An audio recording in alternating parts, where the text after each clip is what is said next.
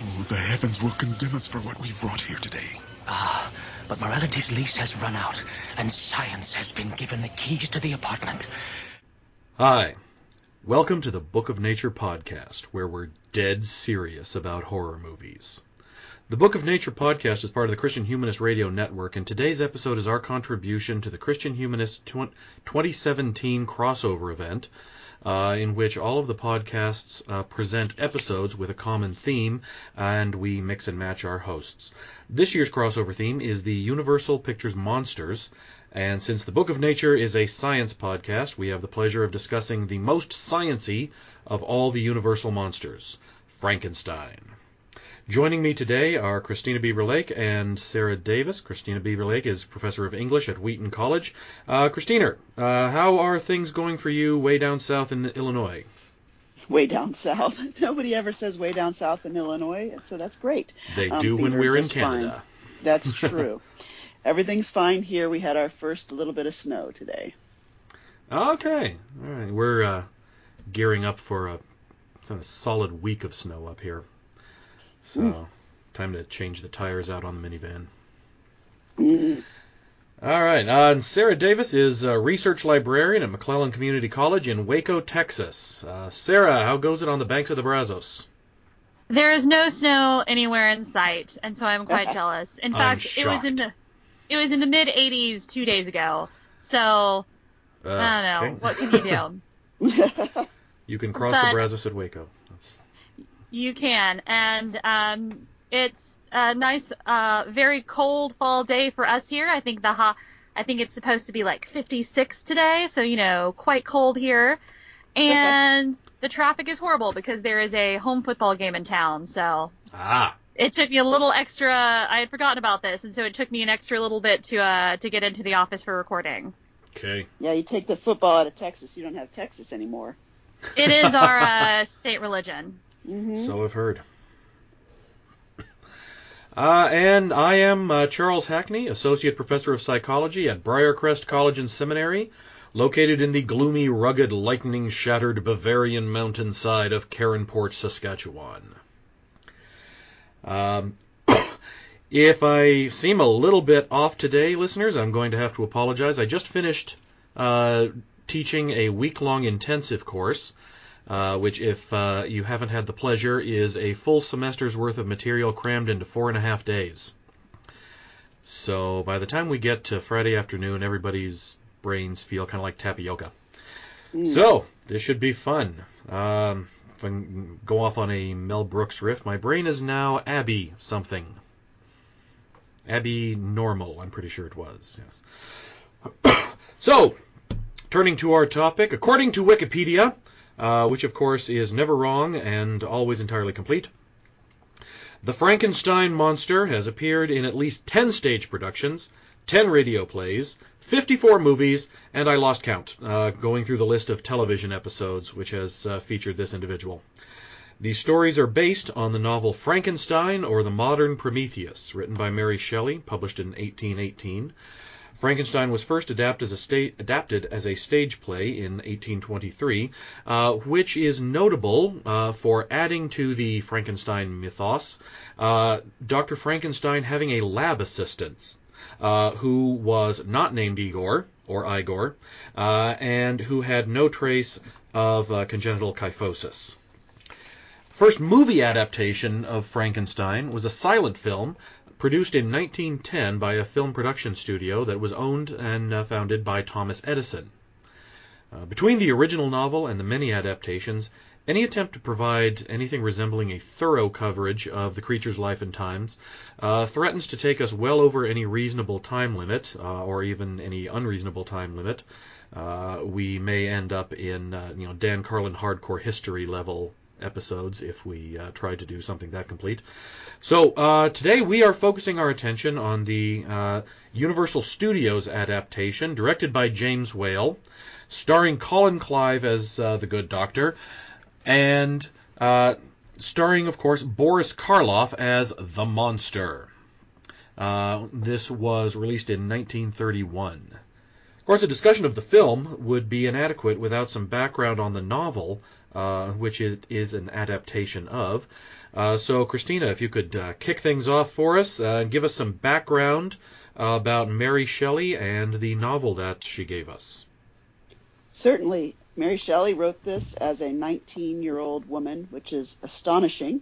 And I think we should not even get started without saying she invented a whole genre. It's a woman who invented the genre of science fiction, and that is just something you need to let sink in for a moment, considering the way that science fiction is largely taken over by male writers. She wrote it in response to a challenge by a bunch of her friends. Percy Shelley, she was married to Percy Shelley. Let's all stay up late at night and see who can write the best horror story. And she pretty much won the prize that night. And this book was born out of that evening. And the second point that I want to make about the book is that Victor is not so much a mad scientist in the book as he is a solipsistic one. People tend to think that the book is all about, the mad scientist trying to play God, but it's really about a scientist doing his science poorly, and he loves his work more than he loves the people around him, and hence he creates this monster. Now, there's a couple of scenes that I think are really interesting, and I was wondering if there's any point where I can kind of refer to those. Would that be now or later that you would like that? Now works. Yeah. Okay. Well, first of all, there's this fascinating scene just before he's about to finish completing his work on the monster, and his father is trying to tell him to stop doing it. And here's what he says about this. Is such an interesting passage in this book, and most people don't read the book. The proliferation of Frankenstein in culture, as you mentioned, all those different proliferations and iterations of Frankenstein, they're so unlike the original as to be almost comical. But here's what Victor Frankenstein says about his own work that his father had warned him not to do. He says, "I then thought that my father would be unjust if he ascribed my neglect to vice or faultiness on my part, but I am now convinced that he was justified in conceiving that I should not be altogether free from blame. A human being in perfection ought always to preserve a calm and peaceful mind, and never to allow passion or transitory desire to disturb his tranquillity. I do not think that the pursuit of knowledge is an exception to this rule. If the study to which you apply yourself has a tendency to weaken your affections and destroy your taste for those simple pleasures in which no alloy can possibly mix, then that study is certainly unlawful, that is to say, not befitting the human mind." And listen to this. He says, "If this rule were always observed, if no man allowed any pursuit whatsoever to interfere with the tranquility of his domestic affections, Greece had not been enslaved, Caesar would have spared his country, America would have been discovered more gradually, and the empires of Mexico and Peru had not been destroyed."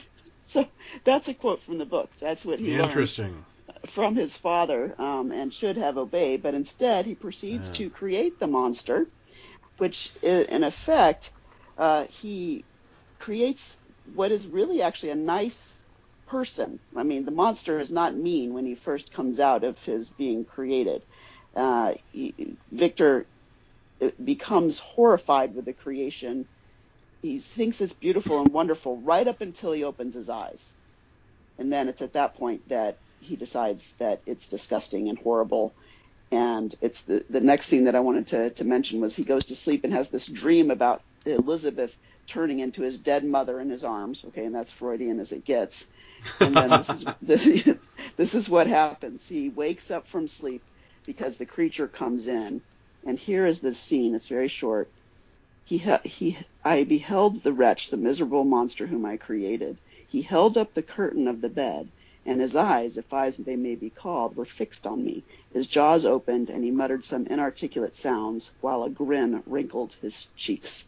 He might have spoken, but I did not hear. One hand was stretched out, seemingly to detain me, but I escaped and rushed downstairs. Well, there's no evidence whatsoever that the monster was trying to detain him or hurt him. He grinned at him, under the curtain of a bed. It's almost infant-like in a weird kind of way.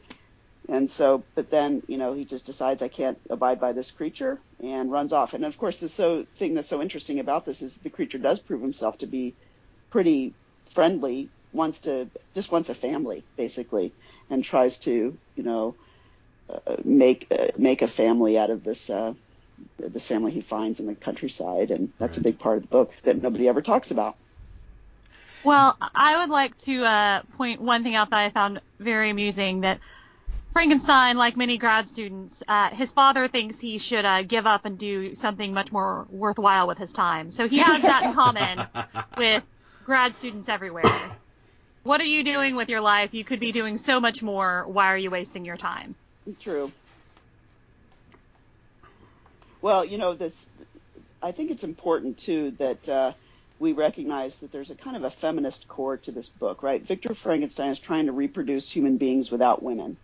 So there's both this fear of feminism and fear of the feminine, and a general fear of otherness, right? So Victor likes his science to be theoretical, but as soon as he actually succeeds in creating this other being, he can't abide by its otherness, and he rejects it. Right. So I think that's fascinating. It is, especially, if we're going to jump ahead a little bit and start talking about movie adaptations, how that same theme comes back to us in Bride of Frankenstein. Mm. The character, I should have written this down. I believe it's Dr. Petraeus is his name. So in Bride of Frankenstein, the doctor he's given up his research. He's not going to do it anymore until an old mentor of his shows up. And this old mentor he's even more twisted and obsessed and weird than Frankenstein is. And one of the things that he keeps going on about is how this is a new way to people the world, to be fruit. He actually he invokes the phrase. He says to be fruitful and multiply. Just now we're going to do it by science. Mm-hmm. And that's in the book as well. That's in the original novel as well. Ah, yes. And he has this idea that he's going to create a superior, of course, group of human beings than what nature can produce. Right. And everything is going to be so hunky-dory now because we're going to do it through technology. Where have we heard that before? Well, nowhere, I'm sure. Well, what I was thinking, and again, I may be jumping in a little bit early here, but when we're talking about we're going to populate this through science and everything, the thing that it really popped out for me in the movie is when we have the assistant Fritz going to get the brain, which first of all, I had never seen Frankenstein until I watched this. I'd seen Young Frankenstein many times. Young Frankenstein many times. Froderick! I know, Froderick Frankenstein. And so that whole part in Young Frankenstein where the assistant, Igor, gets an abnormal brain, that was so ridiculous. I was like, oh, this is just something Mel Brooks made up. The idea that was in the original. And the thing I thought was very interesting about that is, given the time period, to me that spoke a very strong message of eugenics, because it's not the monster didn't turn out this way because of anything, that this was just a horrible thing that he shouldn't have done, which is obviously the message of the actual novel. It's not that. It's because of a bad brain did this. It's a bad brain did this. It's not. And so, if we could have just gotten it right, maybe this all would have been okay. But this, it's just a bad brain. Some people are just always criminals. There's a very strong eugenics I totally message thought that there. Too. Yep. Right. And I thought I was really, because I had never seen the movie from beginning to end either, and I was shocked by that. I thought, oh yeah, that's great. And now we can excuse the fact that of his behavior being this way, Yeah, we keep bouncing back and forth between the nature-nurture thing with this. Mm-hmm. So is the creature violent because he got a rotten brain, or is the creature violent because, in the film anyway, the moment that he was brought to life, Dr. Frankenstein locks him in the basement, keeps him away from the light, and Fritz constantly abuses him. Yep. So it's, and of course, and in the movie we've got the we got a whole bunch of indications that, along with the book, if the creature had just been treated properly, he would have been fine. He's kind of a sweetie. Right. Yeah. In fact, the book makes that abundantly clear. Yeah. But the movie, it's so interesting because his abuse at the hand of Fritz, who is, nominalized and marginalized in his own existence because of his, looks and is almost as animalistic as the creature he's torturing. Exactly. And so it's almost like this: I'm going to beat down on the person who's lower than me, kick somebody who's lower than me. Exactly. So, yeah, there's a little bit of that coming through there as well. My exact notes from watching the movie, I'm pretty sure I'm not allowed to say the word that I actually wrote down. But the gist of it is Fritz is a jerk. Like, that's my note about Fritz. Like, Fritz is a jerk. Oh, yes, he certainly is. And then, when we do the sequel, when we do Bride of Frankenstein, the same actor, Dwight Frye, comes back as another henchman, another lab assistant, it's pretty strongly implied that that character is actually going out and murdering people to acquire parts. Oh, wow. It's been a long time since I've seen Bride of Frankenstein, so... It's so weird. Yeah. The goofiness just kind of gets ratcheted up. I mean, I'll bet. It's often put on lists of sequels that were better than the original. Yeah. Some of it was just it's a little too off the wall. I mean, if you've seen it at all, you might remember Dr. Petraeus's sort of that weird scene where he's got these tiny little homunculi in jars.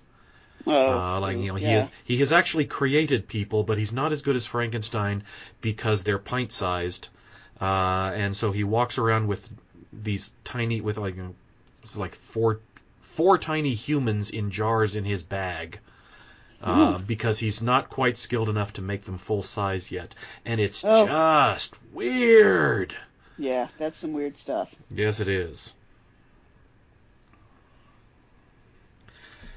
So, speaking of changes, things that get altered here. So since no adaptation is 100% faithful to the source, Sarah, if you could be our guide in this, what are some of the major differences that we see between the novel and the film? So the first thing that when I was watching it that threw me off multiple times was the change in our main character's first name. So his last name is still Frankenstein, but his first name, for some reason, is Henry, and then he has a friend whose first name is Victor. Mm-hmm. And instead of Clerval. Yeah. Yes. In fact, and so it's Henry Clerval.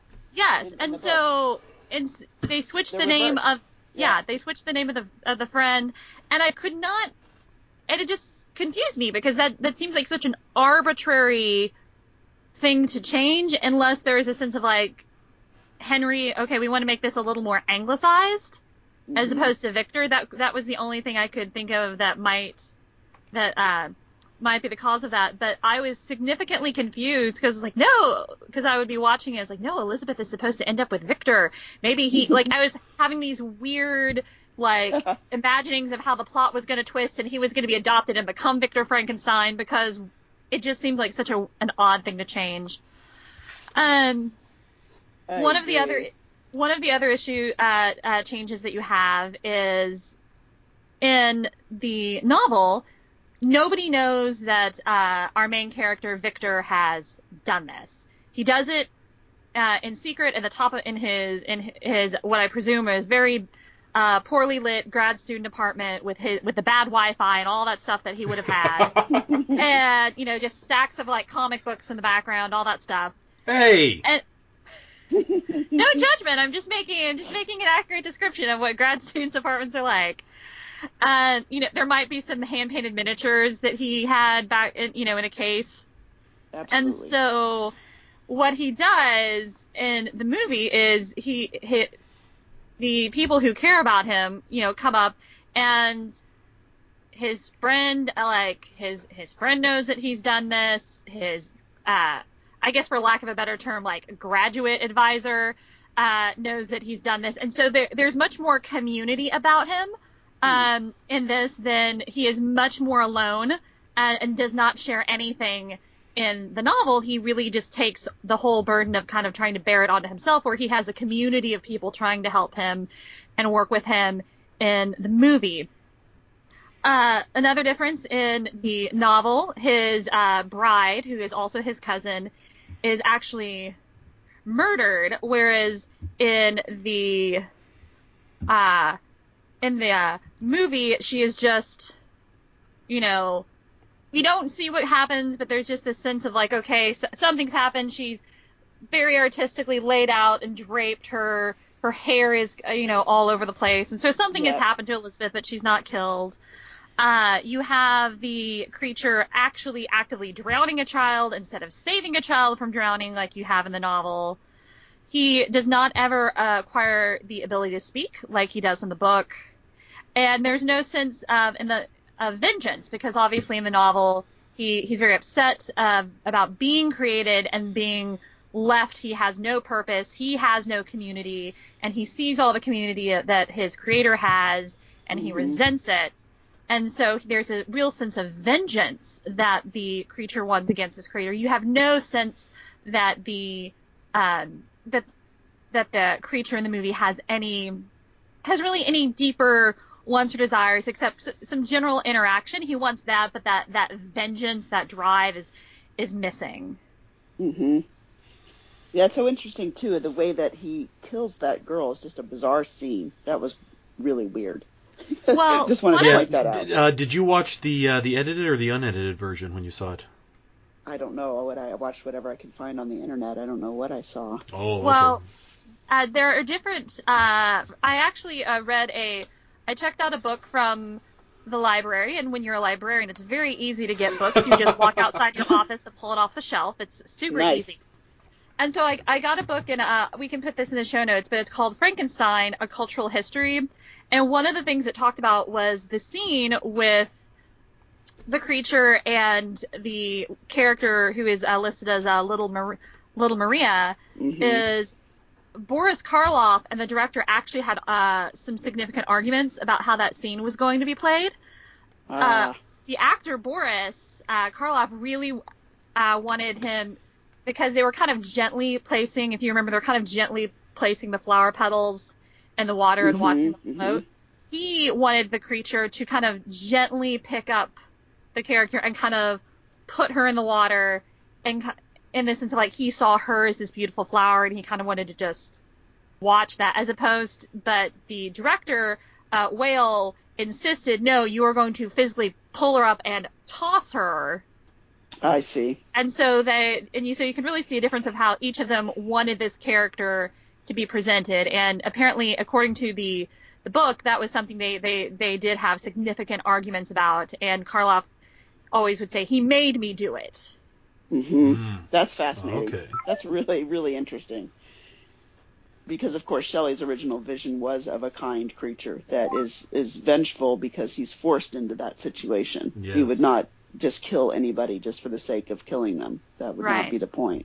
So, and the thing about Elizabeth is a significant change, because the scene, go back to my point about this being a kind of a feminist book at the core, and that Victor is usurping, female reproduction. This scene where Elizabeth dies happens on their wedding night, because Victor, instead of being with his wife on their wedding night, is out looking for the monster who had said, I will be with you on your wedding night. Victor, because he's completely solipsistic, never occurs to him that, he might be after his wife, right? So while Victor is off looking for the monster comes back and kills Elizabeth. So it's just so significant, so clearly that Shelley was trying to say this is a problem in the way that Victor is thinking about other people or not thinking about them. Right. Everything is going through him. Yep. And and it's how it affects him. He doesn't see how this really affects anyone else. So one of the other grad student jokes I had that I would like to insert here is that, like many grad students, when Frankenstein's research gets too tough, he just gives up and gets married. There you go. That's a good one. Yeah, I did notice that in the book that this I'll use your term, the solipsism that he's got, that he thinks that if he just ignores the monster, he'll just go away. And oh yeah, I'm gonna go to sleep. Yeah, This is how he does. He goes to sleep, and it's like if I'm going to put my head under the pillow, and then it'll all be gone, and then the monster wandered off. I think I'll just go because he's gone now. So didn't think his plan all the way through. He definitely did not think his plan all the way through. No, he had good ideas, but a bad work ethic. Yeah. His research ruined his advisor's life. Yeah. Yes, it ruined a lot of people's lives, as it turns out. What do you guys make of how much the movie makes of this whole mob scene afterward? It was so long. Is this the first pitchforks mob scene that we get in film? That I don't know. Oh, I don't know about in film, but it is something that's not in the books. In the book. Definitely. Well, because nobody knows that the monster is there except him. Right. Yeah. And so the idea that, again, you have this Victor, in the movie, you have this community that's kind of rallying around him all the time, despite the fact that he is a fairly horrible person. I actually was, besides being a grad student, he's also kind of a millennial. He just has his rich dad who just lets him do whatever he wants and never seems to take responsibility for anything. And so you just have all of this community constantly around him in the film, whereas again in the novel, he's kind of bearing all of this on his own because he's too embarrassed to let anyone know how badly he's messed up. Mm-hmm. Right. Well, and the length of the mob scene made me wonder, since this was 1931, and it was so clearly he did it. There was no even attempt to figure out whether the monster was guilty or how culpable he was for the death. It was just there he is, let's go get him. I was wondering if there wasn't some sort of comment about Nazi Germany or something going on with this whole mob rule kind of thing. I just wondered what you guys thought about the length of that scene and the kind of they're just cruel. They're just they burn down the windmill. The thing it makes me think of is less of a Nazi Germany and more of a Southern hey, we found an African American dude. Well, he must have been that's really what it harkened. But I'm from Texas, so maybe that's what I think of a little more. But I thought of that too. Yeah, that's what I thought of first when I saw it. I'm from Alaska, and that's what I thought. Yeah, well, I've taught a lot of Southern novels and a lot of Faulkner novels, and there's one novel that Light in August, that has exactly that scene, and lynching and burning, and so yeah. I'm wondering if they're trying to make a comment about something. It's very interesting. Yep. So speaking of comments that we're making, and then the messages, so the next one's to you, Christina. One of the reasons that we're covering Frankenstein here in the Book of Nature podcast, as opposed to some of the others, is the connection to science. What is this message that we're given in the film, and how has Frankenstein, the term, and the character, how has this worked its way into our public discussions about science? Well, as I mentioned at the outset, first of all, inventing the genre of science fiction is an unbelievable feat for this 19-year-old woman. And the interchangeability of Frankenstein with the monster, the fact that a lot of people think the monster's name is Frankenstein, has always been one of the long cultural effects on our way of thinking about science, our way of thinking about the mad scientist. We interchange those two within their present cultural imagination. And so one could say that science fiction has always more or less been on the side of, hey, wait a minute, this guy might be crazy, might be like Victor Frankenstein, might be a monster, might be doing something that's not in fact good for us. as opposed to the general view of science and technology that is permeating our culture, which is to say it's good, But in the realm of the cultural imagination, the monster has turned into all kinds of other things, from Terminators to cyborgs, Cylons, and just the like, and all because of this hubris, this Frankenstein-like hubris. I'm going to create life in my own image. And in the movie, it's really very well done, because he's there saying, with my own hands, I've created this. And there are several scenes where you can just see that kind of pride. That's the version of Frankenstein that we get in our kind of current thinking about science and technology. I think that's more than the actual vision that Mary Shelley originally had. Right. In the film, we even have a prologue. So we have Edward Van Sloan as Dr. Ballman. So Edward Van Sloan, same guy who played Van Helsing in the 1931 Dracula.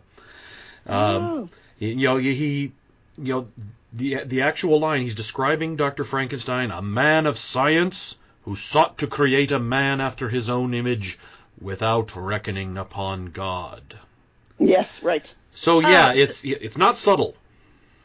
Well, the reason they actually added that was because, again, according to the book I read, that the studio execs were extremely afraid of offending Christians, if you can imagine such a thing.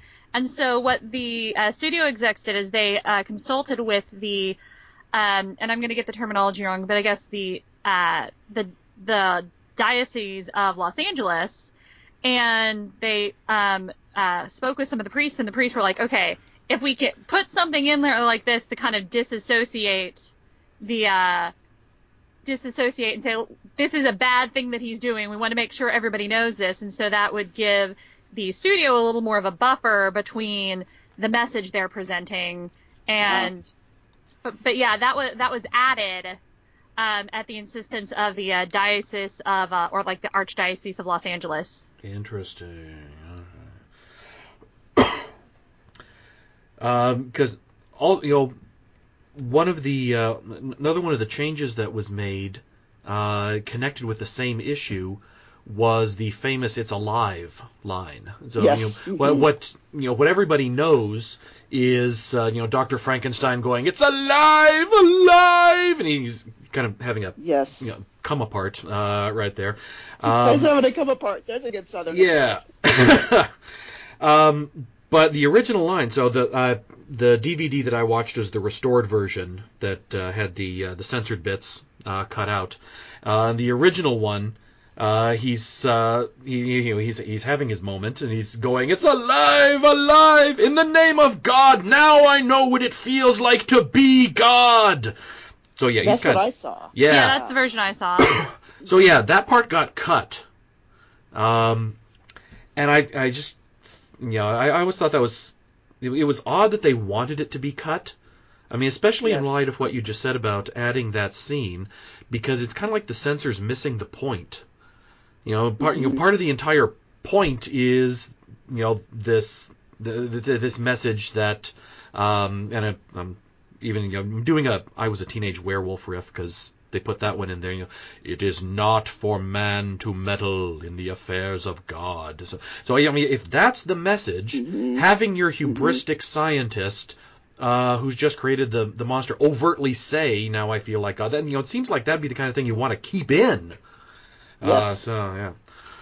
And that is, of course, the message that has been consistently associated with Frankenstein, the story, the novel, all of the iterations has been exactly that. Don't play God, Right. And to the point that it's gotten it's just so inherently simplistic that I am kind of nervous about losing the original subtlety of Shelley's creation. That's part of the reason why I'm speaking about this book a couple of times in 2018, which is the 200th anniversary of the novel.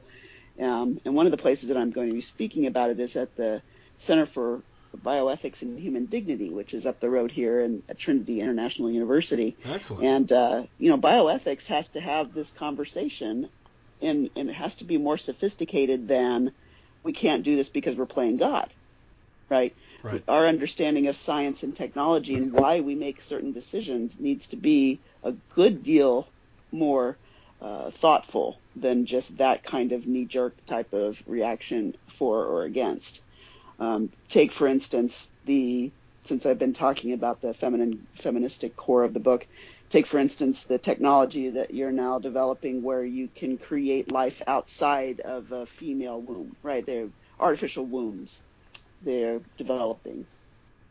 How are you, as a bioethicist, going to determine whether or not we should try to create life in an artificial womb when your only way of thinking about a scientist who might do so is he's trying to play God, right? There's a lot more to it than that.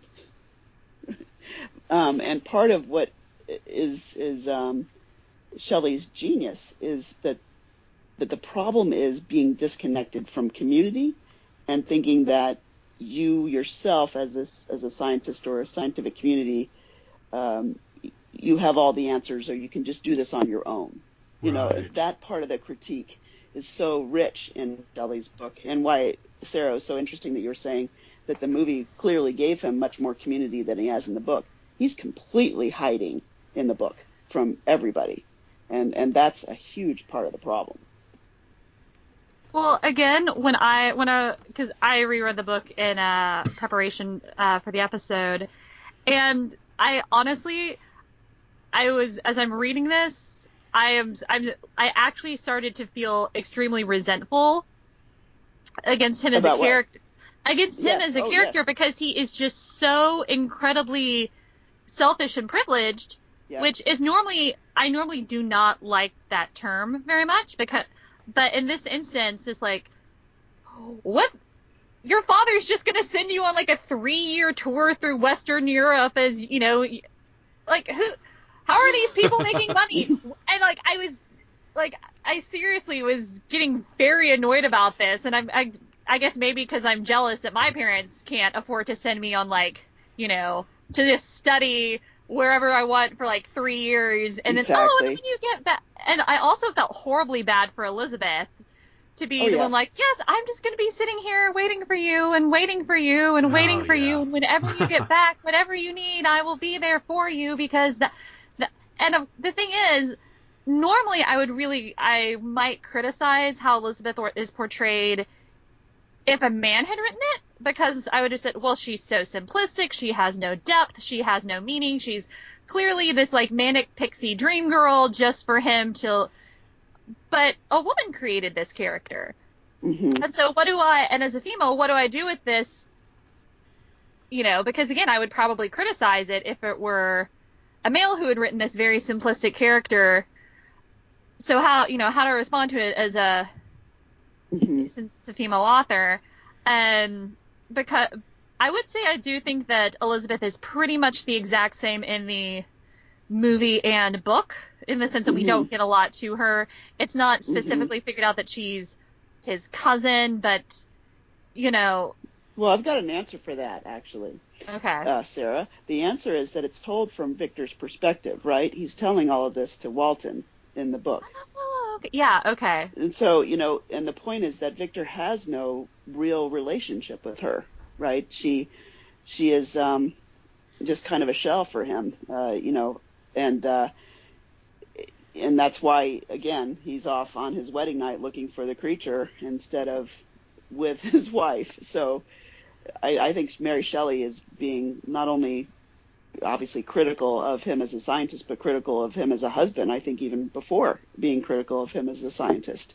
And so you think about being married to Percy Shelley, talk about somebody with a big romantic ego, right? And she was also with Byron when she got the idea for it. So the two most emo romantic poets in the world, she's just chilling with.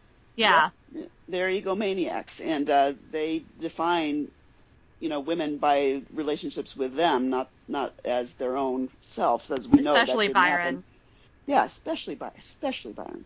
And we know that to be true, because it wasn't really until Simone de Beauvoir started saying, hello, people, all of these women characters are, made in the image of what men would like them to be and need them to be, not who they actually are. And Shelley is giving us a portrait of exactly that kind of mythic creation of Elizabeth by Victor. Elizabeth is who he wants her to be, not who she actually is, and that's why she ends up dead. I think that's what Shelley is saying. The other really interesting thing about Shelley is that she, her own mother, Mary Wollstonecraft, died while giving childbirth to Mary. The original OG feminist. Yeah. Yes. And so, that's all in her imagination somewhere too, right? The real dangers to women in giving birth, the work that they do, and yet the men have all this, sort of they're the romantic creators with their powerful imagination, where all women do is actually give birth to human beings and then die. Well, right? and Shelley, she had lost a child about a year or so before this. Yes, there's that too. The child had lived for about a week or about 4 or 5 days, and they hadn't named the child yet. Yep. And of course, in the 19th century, especially the early 19th century, this happened a lot. Yeah. And so death was just a part of life, and women were just constantly giving birth to children that they could lose and very likely would lose. And we just have no concept of this today. It's so fascinating to see how much American culture just hides death, and how different it had to be necessarily in both England and America in the early 19th century.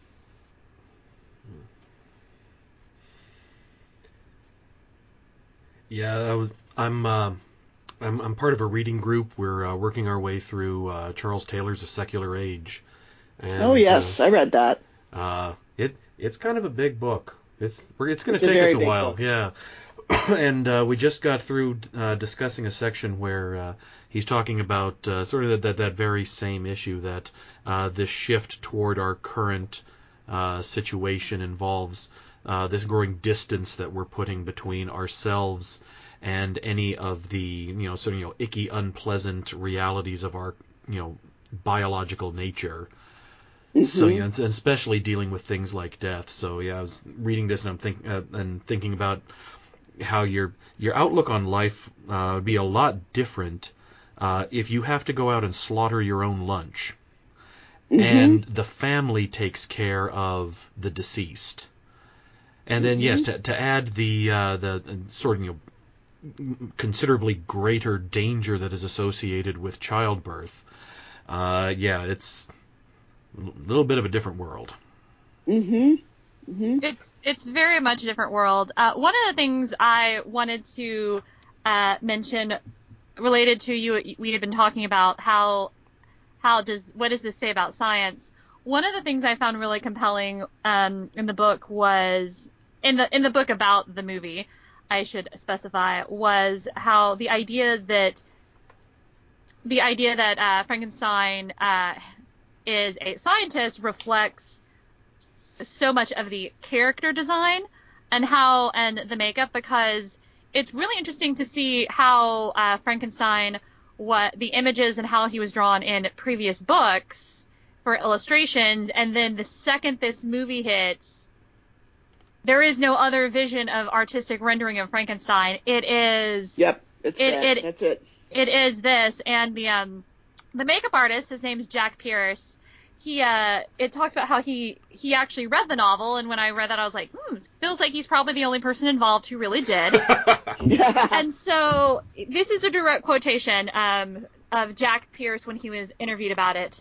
My anatomical studies taught me that there are 6 ways a surgeon can cut the skull in order to take out or put in a brain. I figured that Frankenstein, who was a scientist but no practicing surgeon, would take the simplest surgical way. He would cut the top of the skull off straight across like a pot lid, hinge it, pop the brain in, and then clamp it on tight. That's the reason I decided to make the monster's head square and flat like a shoebox, and dig that big scar across his forehead with metal clamps to hold it together. Ah. Uh-huh. Then it goes on a little bit, and this isn't a direct quotation, but he talked about how he put the studs in the monster's neck as an inlet for electricity, so like plugs we would use, and it goes in a little more about how they did some of the makeup, which, they're talking about it like, oh, you soaked that in like lead-based paint and just like applied it to his head for 12 hours. Oh, okay. Yep.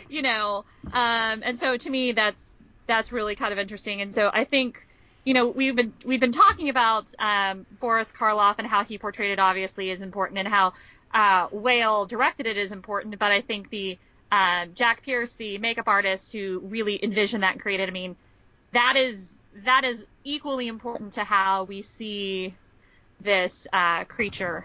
It's iconic too. Oh, I mean, yes. it's everywhere. Yep. All right. So could you tell us a little bit more about this, Sarah, and how the film has changed the way that we see the story portrayed? So, I mean, we have so many tropes, so many visuals associated with Frankenstein. How much of what we associate with it has its origins in the film, not the book? Almost everything. And the other thing that we end up with is, because there are so many iterations or sequels to the Frankenstein movie, that there are certain things that we now associate with the character that weren't even from this movie, but they came from later movies. Right. Such as, we had the assistant, but the assistant is Fritz, the bad word that I won't say.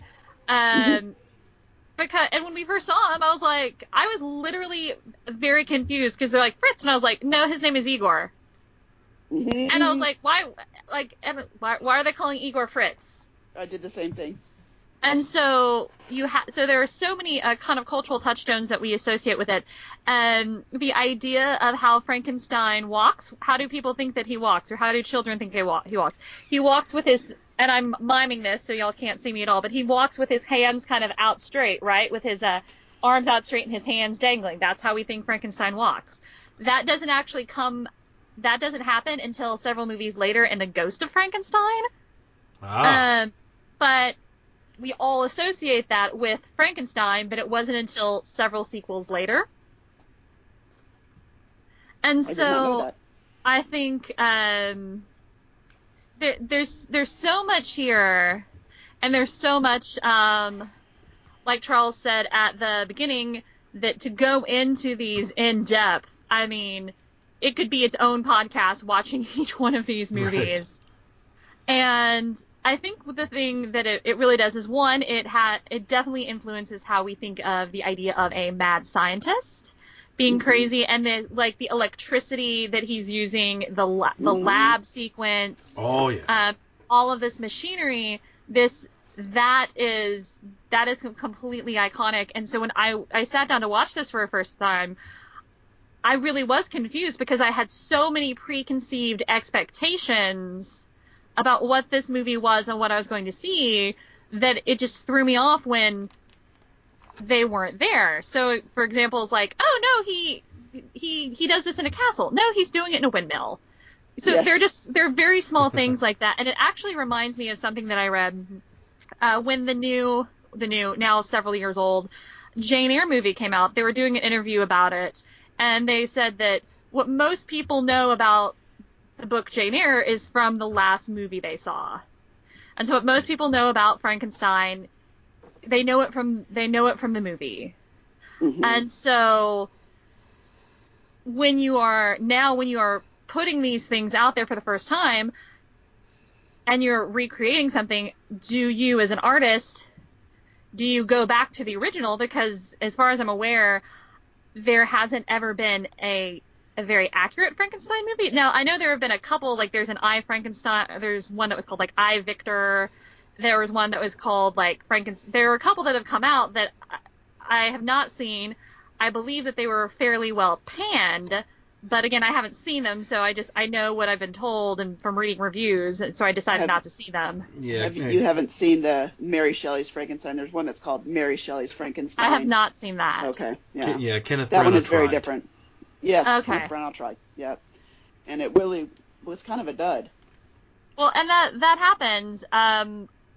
And I think that's because sometimes the idea of the monster, much like the monster in the novel, it goes off and it creates its own life, and the creators no longer really have control over it. Mm-hmm. That's right. And that's one of the geniuses there. Yeah, it's morphing, it's creating, and the idea of Frankenstein interacts and influences on our popular culture in a way that obviously Shelley would never have been able to envision, because did you really even have pop culture without a mass media and all of this stuff to be able to?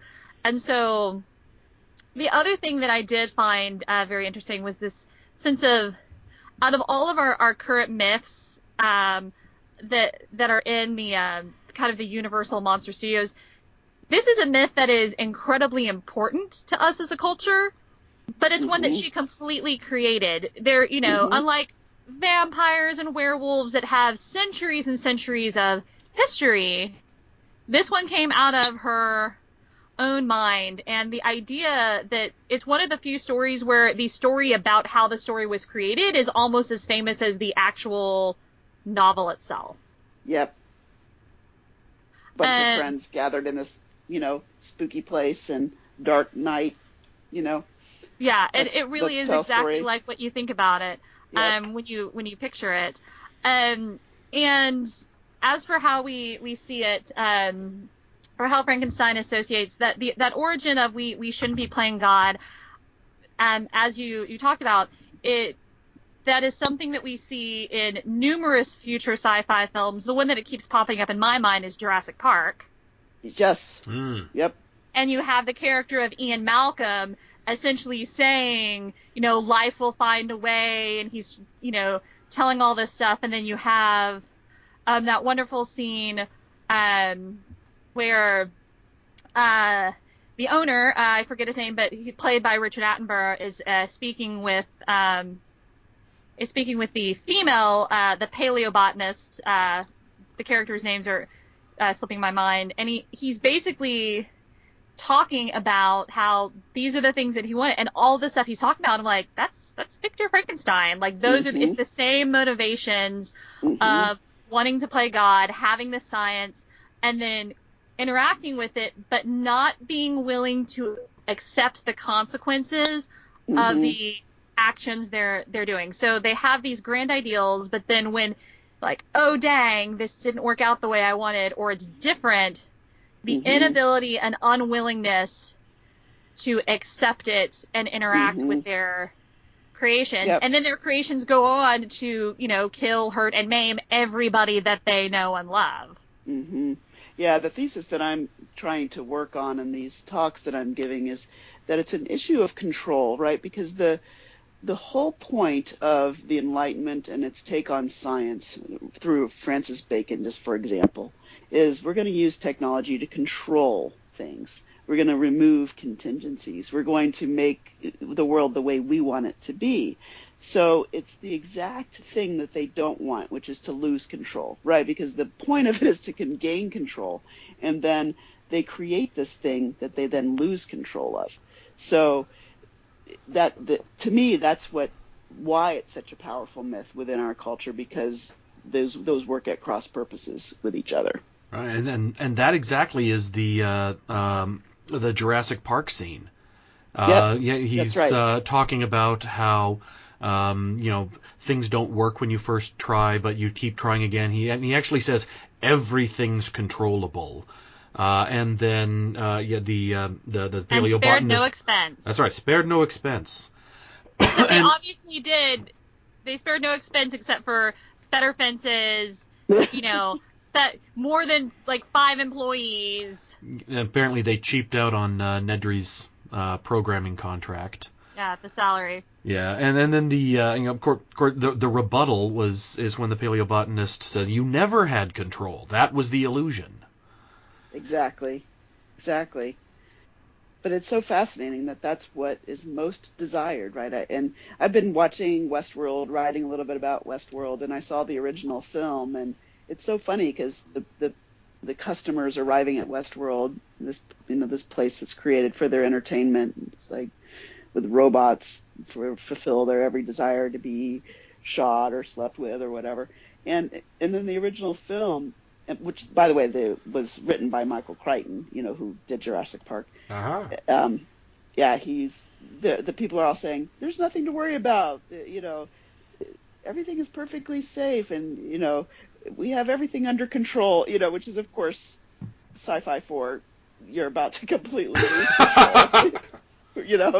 So it's just so interesting though, because we want to have our entertainments and our life to be the way we want it to be, and as soon as things slip away, then they really slip away and go haywire. People just go nuts. So I don't know, have you guys seen Westworld? I have, and that would be another excellent topic for a podcast. It would, yeah, I'd enjoy that very much. Yeah, I've seen the movie and the first season of it, and yeah, there's lots there would be lots to talk about. Mm-hmm. Because anytime you have the creation of an artificial intelligence, right, it's moving along the same lines as Mary Shelley's creature. Right. And in fact, also Jurassic Park would be a good topic as well. So yes, agreed. Yep. Okay. So looks like we're coming up on the 1 hour mark, so should probably start moving in the direction of the door. Just send this around the horn and see if anybody has anything further that they want to add. One thing I did want to talk about, I wanted to go into the censorship just a little bit more. And again, I found it odd, some of the decisions that were made, and it sort of struck me like that whoever was in charge of censoring Frankenstein really didn't think it through. So earlier we had this, we had the cutting of the line, "Now I know what it feels like to be God." We have to cut it because it's blasphemous in a movie that we are explicitly saying is about how it's blasphemous to try and create life in our own image. So that sort of doesn't fit. And then there's the censorship surrounding the death of the little girl. In the uncut version, we have the two of them playing, tossing flowers into the pond. I don't remember if it's a pond or a stream, but into the water. And they run out of flowers, so the monster tosses her into the water, and she drowns. And we can see him confused and frightened and running away. But that was deemed to be too scary and violent. We can't have something that disturbing, so we're going to cut that part. And in the edited version, all we get is the little girl looks at the creature and says, "Do you want to play with me?" And he starts toward her, and the scene stops. And then the next thing we see of her is her father carrying her dead body, with her dress and her stockings torn, which I mean, they were trying to make it less disturbing. That made it more disturbing. That's worse. Well, one of the things that you end up with at the time is, rather than there being like one censor, there were censor boards for each individual state. And so the movie you saw in Kansas might be slightly different than the movie you saw in Chicago, because there were different censor boards that insisted on different things being taken out. Yeah. That's pretty funny. My last comment I want to make about the movie is I laughed right out loud when Boris Karloff sneaks into Elizabeth's room, and he gives this lecherous scowl that it just looks so hilarious to me. Yeah. I just thought, there's no way to overcome the kind of cheesiness that many decades having gone by in Hollywood filmmaking, it just can't be scary in any way to me anymore. I think one of the things that, we have so much more that we have seen and that we've been exposed to, but one of the things that it talks about that again, that book, and we can put all this in the show notes for anyone who's interested, but that there were people who fainted because this was such a scary movie. Really? That there were people not that it was like a widespread thing, but that there were documented cases of people like running out of the theater and like women fainting because this was just so scary. Well, I watched it with my kids. So my kids are 4, 6, and 8 years old, and I've been trying to figure out a way to sort of ease them into the horror genre in a way that is, age appropriate. Yes. And so I figured the Universal Classics could be a way to go. I'd already shown them Abbott and Costello Meet Frankenstein, and they loved it. Except my 6-year-old was terrified of the Wolfman in the Abbott and Costello movie. And watching their reactions to the 1931 Frankenstein, it was, I don't know, maybe it says something about how, jaded and desensitized we've become. Their reactions were great. And also very individualized. My 8-year-old, her reaction, she sort of immediately saw how the creature was a sympathetic character. Mm-hmm. And if they had just brought him into the light and treated him with love, none of this would have happened. And she's starting to get, indignant on behalf of the creature. I'm going, yeah, that's right. That's right. Yeah, my 4-year-old just wanted to stomp around like Boris Karloff. And my 6-year-old was terrified. Really? She tends to have rather extreme emotional reactions in every direction. But yeah, I mean, even the reveal, I mean, it's supposed to be this scary reveal. We don't find it very scary, but in the reveal of the monster in the film, we see him, he's kind of turned around and is backing in the door, and he turns around and whoop, it's Karloff face. Oh, yes, right there. And yes. she jumped and ran across the room and dived into my lap and hid her face. Wow. And yeah, every time something monstery happened, she was scared. So yeah, the fact that sort of, we've been kind of marinating in Frankenstein influenced culture, so it's not strange to us. Right. But yeah, my kids, their reaction was great. I can't wait to show them the 1941 Wolfman. See how they handle that. Great. Well, I am always an advocate that we should scare children. One, because I'm slightly mean, but also I think that scaring children and letting them, in my experience, scaring children, letting them know, like, hey, there are real villains, is a really beneficial thing. When I was younger and I used to nanny for a particular family, I would get so frustrated because all of the villains for children's movies these days, nobody is actually bad or evil. The bad guys are just kind of like comic. And so everything in like Scooby-Doo meets Batman, well, he's not really bad, but he just, if it weren't for those meddling kids, because he's just dumb. And so there were two boys, and at this time they would have been about 7 and 6, and I was saying that, I watched much scarier movies, and they're like, no, you didn't, and so I was like, okay. So I brought over Sleeping Beauty, the Disney Sleeping Beauty, to show them. And, Maleficent turning into the dragon just scared the ever-loving pants off of them. Excellent. Because they never actually watched a children's movie with a really bad villain before. Like I said, everybody was just comically inept if you're the bad guy. Well, she is an awesome villain. Yeah. So, I will say my one last thing, I guess, that I will add to the Frankenstein discussion is anybody who really likes who likes the idea of, okay, this creative life, and the other thing that I feel like it's very influential is not just in creative life but in artificial intelligence. How do we interact with that as people? I think that all goes back to Frankenstein. And so a very modern version of this that I think would be excellent would be the movie Ex Machina, which came out in 2015. It's a psychological science fiction.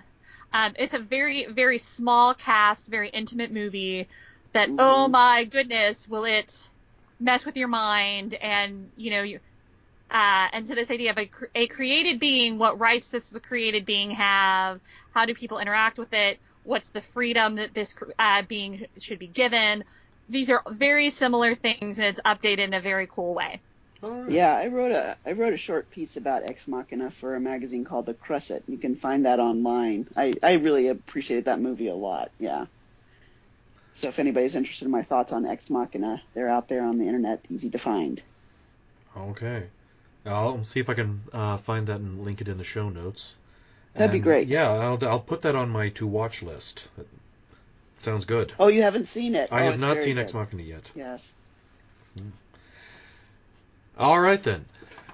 Okay, listeners, we're going to head on out here. So the Book of Nature podcast is a member of the Christian Humanist Radio Network. Our press liaison is Kristen Philippic. Our audio editor is Britt Stack. Please contact us on our Facebook page. Send us an email to bookofnaturepodcast@gmail.com. Also, if you love the show, head over to iTunes, give us a good rating. That'll help spread the word, get us more listeners. Until next time, this is Charles Hackney saying thanks for listening. And, of course, it's alive! Alive!